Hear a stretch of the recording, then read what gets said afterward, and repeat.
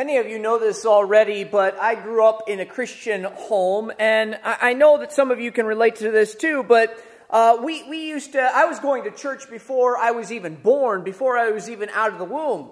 My dad and my mom have always been faithful attenders and actively involved in the church, and I'm talking Sunday night, Sunday morning, Wednesday night, missions conferences, church work days, even special events. If the doors of the church are open, the Kreider family is going to be there. And if there's one thing that I've noticed in my years of being in church, it is that worship in the American church is a very interesting phenomenon. It's really easy for the people of God, to sometimes pretend to be further along than they actually are in their relationship with God. In fact, it is easy to pretend to be somebody that you're not. It is easy to pretend to experience something in worship that you have genuinely not experienced. You know, it's almost hard to believe this, but we are going to be celebrating Thanksgiving this week later on, and I think about how many of us are going to get together with family or friends, and we're going to have a meal together. We're going to watch some football. We're going to play some games. We're going to hang out together. Now, a lot of those times can be great and full of wonderful memories. But there are other times when getting together with your family is a little bit like this picture that we're going to be putting up on the screen here.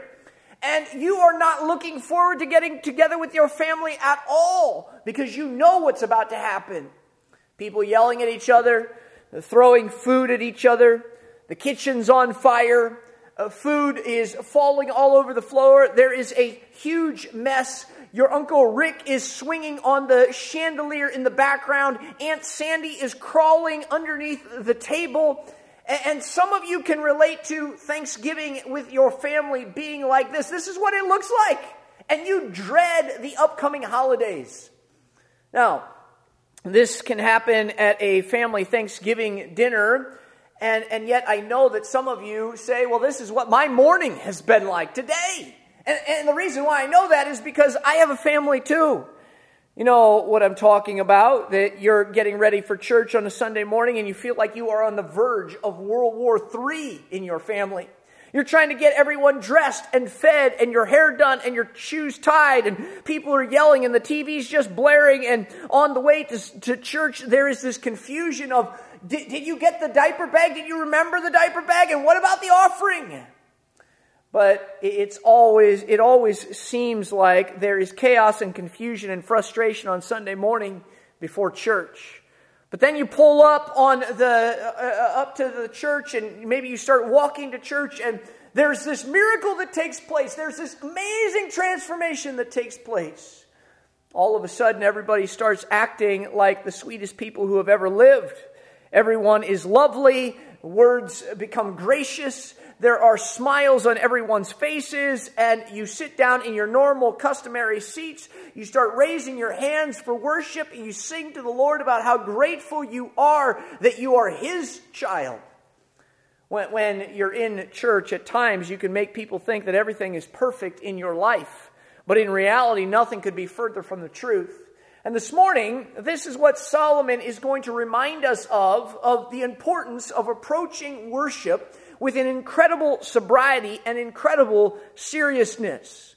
Now, that does not mean that we have to have this straight face and never smile. No, you can be lively and enthusiastic and still be serious and sober at the same time. And Solomon would remind us that nowhere is that more important for the follower of the Lord Jesus than when he or she is worshiping the living God.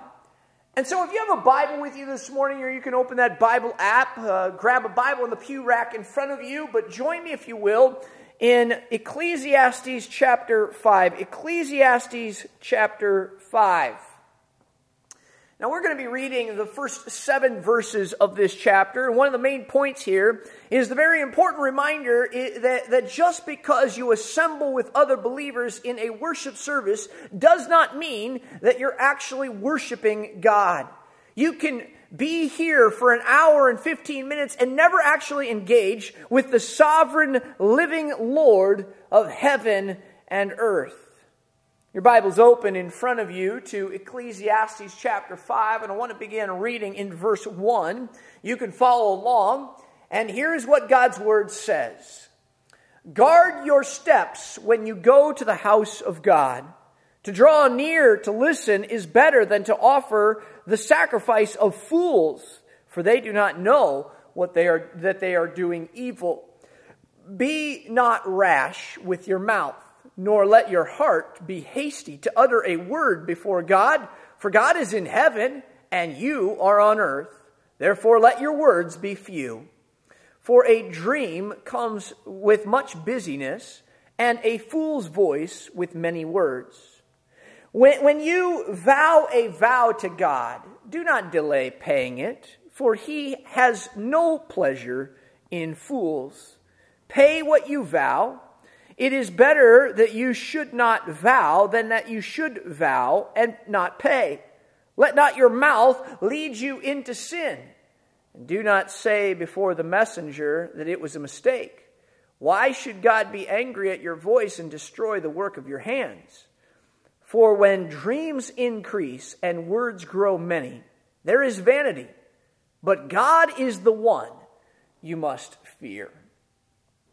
Well, you can tell that this is a very important passage, that Solomon is being very serious with those who are listening to the sound of his written voice. And it's important not only for what it teaches us about our worship, but I think that this is important because it reveals to us some things about Solomon as well. I mean, Solomon has had some difficult things to say in the first 4 chapters of Ecclesiastes. He had challenging things to say. Many people might even say that Solomon had a negative outlook more often than not. But when we read a passage like this, it reminds us that Solomon is not an atheist, that he's not some religious cynic just because he has a few questions about life. When you read this passage, and I don't think that you can have any question in your mind that King Solomon is in fact a man of great faith in the living God.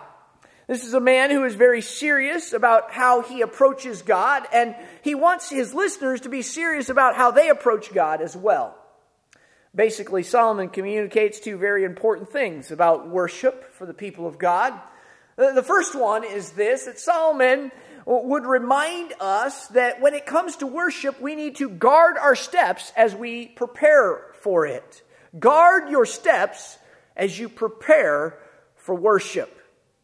And that just comes from the first statement that Solomon gives us here in verse 1. It's the primary principle here in this passage. Again, it says, guard your steps when you go to the house of God. And let me just say that I think that this is a hidden gem in the Scriptures. It might not be on anybody's top 10 or even top 20 memorized verses in the Bible, but this is one of the most important commandments that you're going to find. Because what's more important than the worship of the living God? For us here at St. Paul's, we have said that it's the most important thing that we do. And in fact, we say that we want to exalt Jesus Christ by making disciples who, number one, love Jesus, love God. And the central part of loving Him is worshiping Him. Solomon says that when it comes to the worship of God, you need to take it very seriously. Guard your steps. People come together to a gathered worship service like this for all sorts of reasons. Some people, they come with a desire to encounter God. Some come because they are eager to encounter their friends or encounter other people. Some come because, you know what, this is just part of what our family does. We get up and we go to church on Sunday mornings. It's tradition.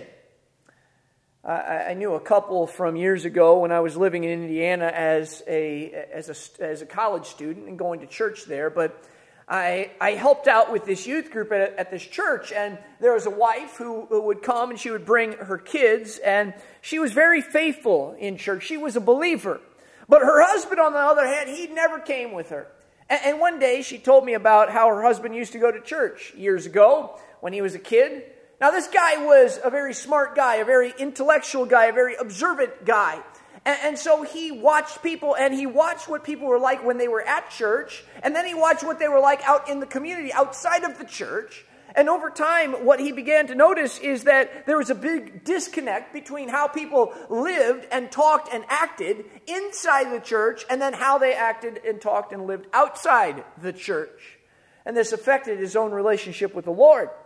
In fact, this lady told me that her husband had come to the place in life where he was just convinced that most people come to church because it was not fundamentally a place where they would worship, but a place of social connection for them. It was a place where people got together fundamentally to get together. And he came to believe that people primarily got together at church because they were either friends with people that were like them and had common beliefs and common interests, or because they were trying to build some kind of business connections with people that would be very profitable for them. But he was convinced that there were very few people who actually were serious about their faith. Maybe some of you know some people like that in your own family, or maybe even neighbors of yours. They don't believe that most people in church are really serious about their faith. In fact, most people really don't want to debate with you about your faith so much as they want to know, is your faith real or not? Is your faith making a difference in your life or not? And so this guy whose kids used to come and attend the youth group that I was involved in, and whose wife was really faithful at the church, this guy was convinced that most people were going to church for all sorts of different reasons other than the worship of God. And this is a concern, this is a dangerous trap that all of us can fall into. And that's part of what Solomon is talking about when he's trying to address this here. First principle in worship, the worship of God that Solomon gives us, is to guard your steps when you go to the house of God. Now, that word guard there, it's an important word in the Bible. Most of the time when that word guard is used in the Bible, it's used as a noun, that it's somebody who is guarding something, that it's a person that you're talking about. And yet on occasions, this word guard is used as a verb to describe something that we do. That it's meaning to watch carefully, or to be vigilant, or to be diligent. And some of you have served in the military, and you might remember that term guard duty. And when you are on watch, the worst thing that you could possibly do is to fall asleep and to quit paying attention. In fact, you could get in some real trouble for that. And so, in this idea of guarding your steps is the idea of being vigilant. You see it used in this way in the Bible, and Solomon himself, in fact, in Proverbs chapter 4 and verse 23, says that above all else, keep your heart with all vigilance, for from it flow the streams of life. The psalmist would tell us to guard our minds, or to guard our ways. The Bible says this more than once, that we are to guard our mouths. So, guard your heart, guard your mind, guard your ways, guard your mouth. And Solomon here tells us to guard our steps. It's another way of saying that we ought to be careful how we walk, especially when it's worship that we are walking into.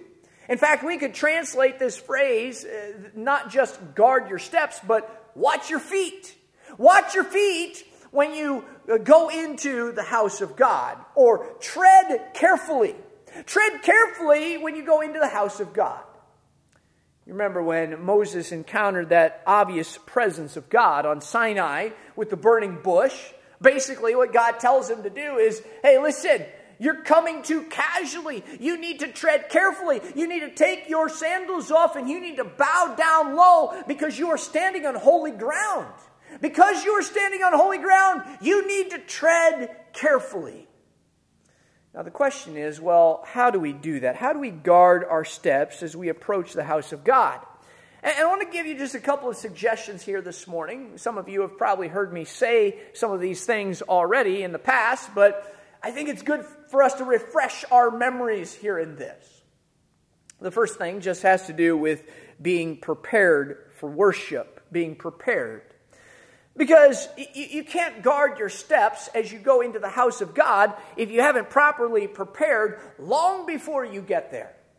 Worship is always a spiritual response to God. In fact, Jesus would say that God is spirit, and his followers must worship him in spirit and in truth. And so, because worship is a spiritual response to God, it makes sense that there is a need for proper spiritual preparation as we come into the house of God. I think about what James chapter 4 and verse 8 says, and I think it's a very appropriate reminder that God's voice is only as clear as we are ready to hear it.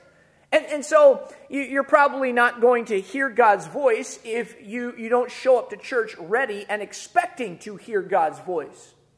James chapter 4 verse 8, it says this, "Draw near to God, and he will draw near to you." Now, that's a cause and effect. It's a reminder to us that if we want God to draw near to us, we first need to draw near to him. That our drawing near to him facilitates his drawing near to us. But then James goes a little deeper and he says very directly here, "Cleanse your hands, you sinners, and purify your hearts, you double-minded." You read about these actions of drawing near and cleansing yourself and purifying yourself. And these are all things that need to happen before 10 o'clock on a Sunday morning. Now, we try to build time for that in here in the worship service, but you need to do that far before. It would be better to do it far before you get to the house of God. And the reason why that is appropriate is because the Bible says in Hebrews chapter 12 that without holiness, no one will see the Lord. And so we need to be clean before we have this corporate encounter with the living God, which I think involves trying to get the distractions out of our way. Families don't need to have World War III on Sunday mornings. There are a lot of things that you can do in order to prepare yourself for Sunday morning that makes Sunday mornings go a lot more smoothly. And so we need to get the necessary distractions out of our way, but it also means that you deal with sin decisively in your life. If your right eye causes you to sin, tear it out and throw it away. If your right hand causes you to sin, cut it off and throw it away. That's Jesus' exaggerated way of making it very, very clear that when it comes to sin, you cannot be full of it and somehow expect that you're going to have this life-changing encounter with God. You have to deal with sin decisively in your life. That's part of the way that you guard your steps when you approach the house of God.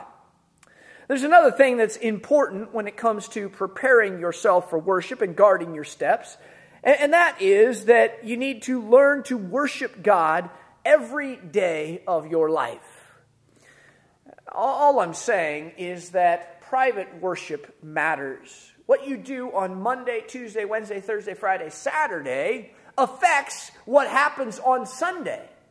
Jesus' primary principle was that we abide in him and he abides in us.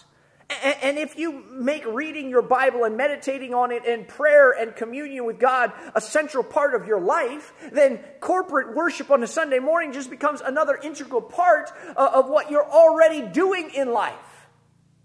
This is how you prepare yourself for Sunday worship. You worship privately well before you worship publicly with the gathered believers. You need to properly prepare yourself in order to meet with God, which is what Solomon is trying to communicate here. Heard a pastor recently say this, and we're going to put it up on the screen, but he said, Sunday morning worship is a Saturday night decision. I love that. Sunday morning worship is a Saturday night decision. In fact, Sunday morning worship is a decision that is made well in advance of Saturday night. The point is that genuine worship always starts well before Sunday. And the people who understand that are those who carefully guard their steps as they approach the house of the living God. But then guarding your steps not only means that you are prepared for worship, but that you stay focused in worship. Stay focused as you worship. And this would be a good time for those of you who are dozing off to maybe kind of shake that off and refocus. But the point is that you need to train yourself to be focused as you worship the living God. Worship requires intentionality. And this is especially true in our day, because there are so many things that are pulling us in different directions. And it seems like we have shorter and shorter attention spans every day. Back in the 1800s, people would sing all day long, and then they could listen to a sermon being preached for like an hour and a half, and they didn't even think anything of it. In fact, if I tried to read one of Charles Spurgeon's sermons today, there's no way that we would be able to finish it in 40 minutes. But here's the thing. Today, there are many things that are on people's minds. And so maybe you're thinking about how you need to go to the store and go get some groceries after this. And you know what? Christmas is coming, and so I got to go to the store and buy a bunch of stuff up because there's not going to be anything left in another week or two. Or, you know what? I need to go watch the football game this afternoon or binge watch Netflix or something like that. And there are so many things that are vying for our attention these days. It is hard enough to get people, even Christian people, to show up to worship, let alone be focused in worship. But what Solomon says here is that we need to draw near and pay attention and focus in our worship. Because if we come to worship, but we are not focused, Solomon calls that the sacrifice of fools. Here's what he says in the second part of verse 1. To draw near to listen is better than to offer the sacrifice of fools, for they do not know that they are doing evil. Listening to God's word in order to hear it and to put it into practice, Solomon says, is far better than just going through the motions. Because when you just go through the motions, that's hypocritical. So work at trying to stay focused. There are lots of things that you can do in order to try to stay focused in worship. But the first thing just has to do with preparation, and it has to do with going to bed at a decent hour on a Saturday. You know, if you go to bed at 2 or 3 o'clock in the morning because you've been watching TV, I guarantee you that you're going to fall asleep in church. Because that's just how things work. You're worn out. Second thing that you can do is that, and I'm not trying to, I want to be careful here. I'm not trying to pick on anyone here. I'm really not, but I want to say this because I think it's important. The second thing is that if you're having trouble focusing in a worship service, you're having trouble paying attention, then maybe you need to move a little bit closer to the front. Again, I'm not trying to pick on anyone who might be sitting in the back, but if you're having trouble staying engaged, you'll have less trouble staying engaged if you are in like the spit zone of the pastor, right up here in the front.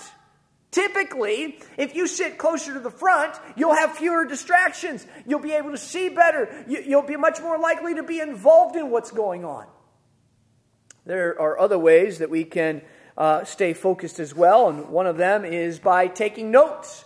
And that's the reason why we have an outline on the back of your bulletin, so that you can write some things down, so that you can take some notes. In fact, what I have found is that I remember things much, much better, and I'm much more likely to put them into practice if I have learned to write things down, because I'm going to remember them much better. And so I think that these are some things that we can do. But you make an effort, and you're going to find yourself getting so much more out of the time of worship when you are here with the Lord. On the other hand, if you fail to do a lot of these things, you're going to find out that you're just kind of going through the motions, which is the worst thing that you can do. Just going through the motions is something that is addressed all over the Bible, especially by the Old Testament prophets. Isaiah, Jeremiah, Ezekiel, Malachi, most of the minor prophets, they just jump all over this because to God, this is something that not only is foolish, but what Solomon calls it is evil because it's hypocritical. And there are few things that God hates more than hypocrisy in terms of religious expression. And that's a very good word for us here today, because as believers, at times, we tend to focus on the Hebrew 10 Hebrews 10:25 elements of worship of do not neglect the assembly of yourselves together as some are in the habit of doing. Well, we tend to focus on the Hebrews 10:25 aspects, but we forget about the Ecclesiastes 5 aspects of worship, like authenticity and genuineness and approach and attitude. Friends, it is important that we assemble together, but it's also equally important, if not more important, how we assemble together when we assemble together. And an example of this is found in the New Testament, the story of Ananias and Sapphira. They did Hebrews 10:25. I mean, they didn't neglect the assembly of themselves together in worship. Oh, they showed up, and they showed up right on time, and they were seated in their normal, customary pews. They were in the right place at the right time, but they were struck dead in the house of God. Why? Why is that? Well, they failed to guard their steps as they approached the house of the Lord. There is indeed a sacrifice of fools in the presence of the living God. God calls it evil, and it is unacceptable worship that God always takes very seriously. Are you with me so far?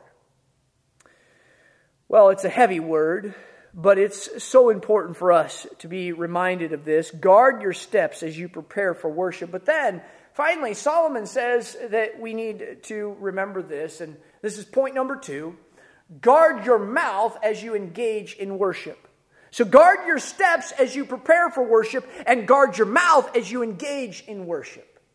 Sometimes I wonder if it would just be best that apart from the singing and the occasional amens, that we didn't say anything else when we came together in worship. That the singing and the praising and the reading of Scripture would be all that is needed, that we need to say as we walk into the house of the Lord. I was reading something the other day, and how many of you know someone who just loves to multitask? Maybe it's you. Well, this article that I was reading the other day said that multitasking is not really a thing that's possible. The author is going through all these physiological reasons as to why this was true. In fact, he was saying that it's actually impossible to focus exclusively on 2 different things at the same time. He said that you have to leave one thing in order to focus on the other thing, that multitasking is impossible. And I think that this is especially true when it comes to the worship of God. Because one thing that you can't do is run your mouth and listen with your ears at the same time. And so it is highly unlikely, if not impossible, for us to hear the word of God if we are constantly speaking at the same time. You just can't do it. That's the reason why Solomon says that we need to guard our mouth in worship as well as guarding our steps to worship. Look at verse 2. Be not rash with your mouth, nor let your heart be hasty to utter a word before God. For God is in heaven, and you are on earth. That puts us in our proper place, right? That puts us in our proper relationship. That He is sovereign, and we are not. And then this is Solomon's conclusion here. He says, therefore, let your words be few. Now, a couple of Sundays ago, when Solomon was giving us a little bit of foreshadowing in this, I said that the more you and I talk, the more likely we are to sin. Listen, nothing is a reflector of your heart more than your words. Basically, you give a picture of your heart every time that you open your mouth and speak to people. In fact, the Bible would say this: out of the overflow of the heart, the mouth speaks. And so every time that we open our mouths to speak, we are giving some kind of a reflection of our hearts. And this is important because words matter, especially when they're words that are spoken in the house of God. Which is why Solomon says that when it comes to worship, we are to let our words be few. And this is something that is repeated throughout the Bible, and that the wise person thinks before he speaks. So when it comes to the public worship of God, here's kind of the bottom line.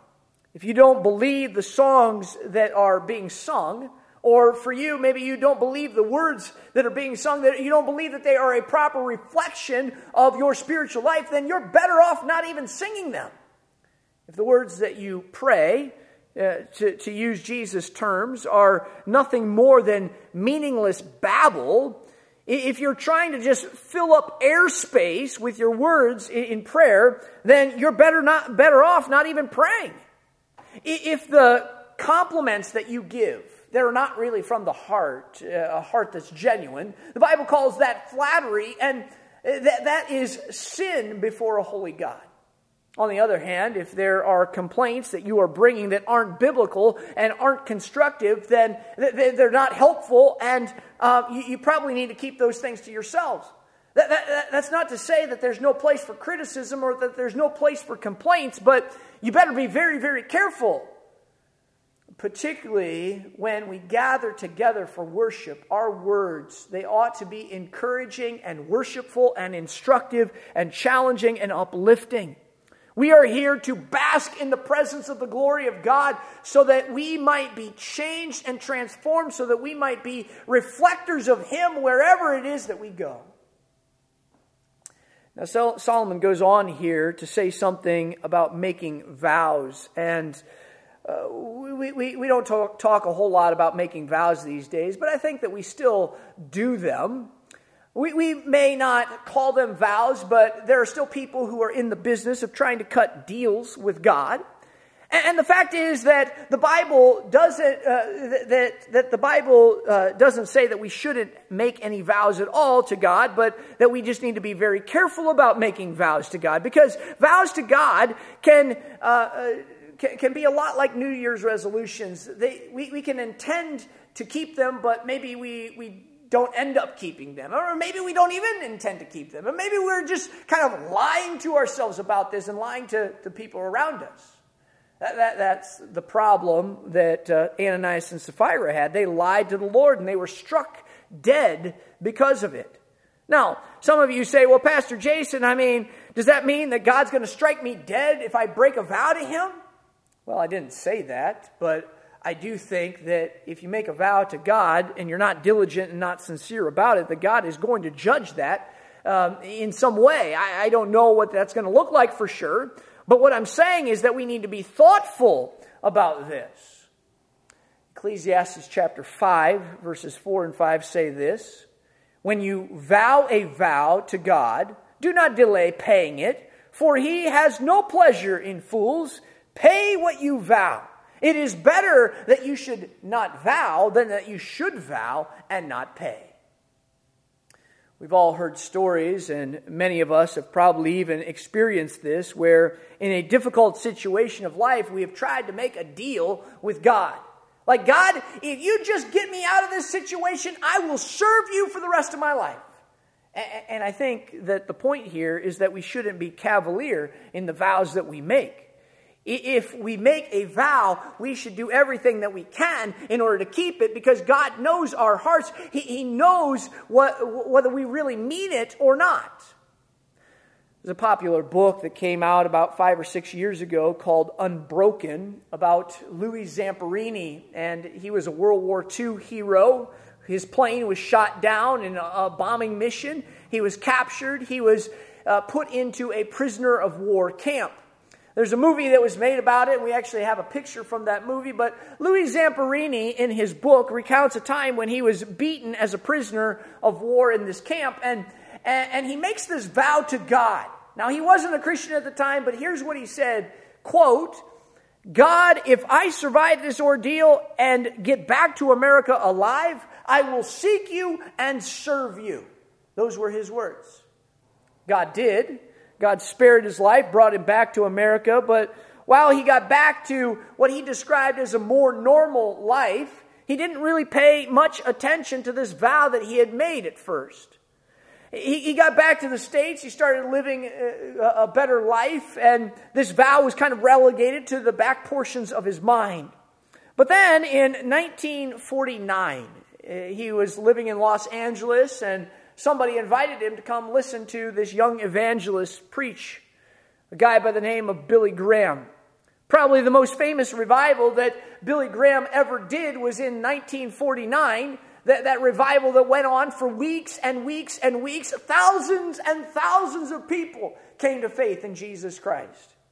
Well, one evening, Louis Zamperini was in the audience, and he heard Billy Graham preaching that you must be born again. And that night he was. He said that as he was listening to Dr. Graham preach, he was reminded of some of the great promises of God to him in Jesus Christ, and how he had made this promise to God and had conveniently forgot about it. When the invitation was offered, he got up, he walked that aisle, and he gave his life to Jesus Christ. And up until the day that he died, Louis Zamperini fulfilled that vow. He sought after God, and he served God for the rest of his life. This is Solomon's word about worship.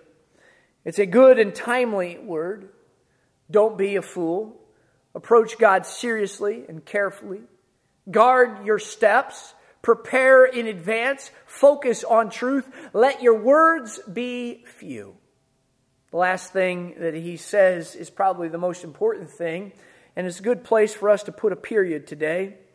Verse 7 says this: "For when dreams increase and words grow many." In other words, when we make our worship all about us and not about Him, there is vanity. But God is the one you must fear. And God give us the wisdom to live our lives and to conduct our worship in a constant fear and respect of a holy and righteous Lord. Let's pray.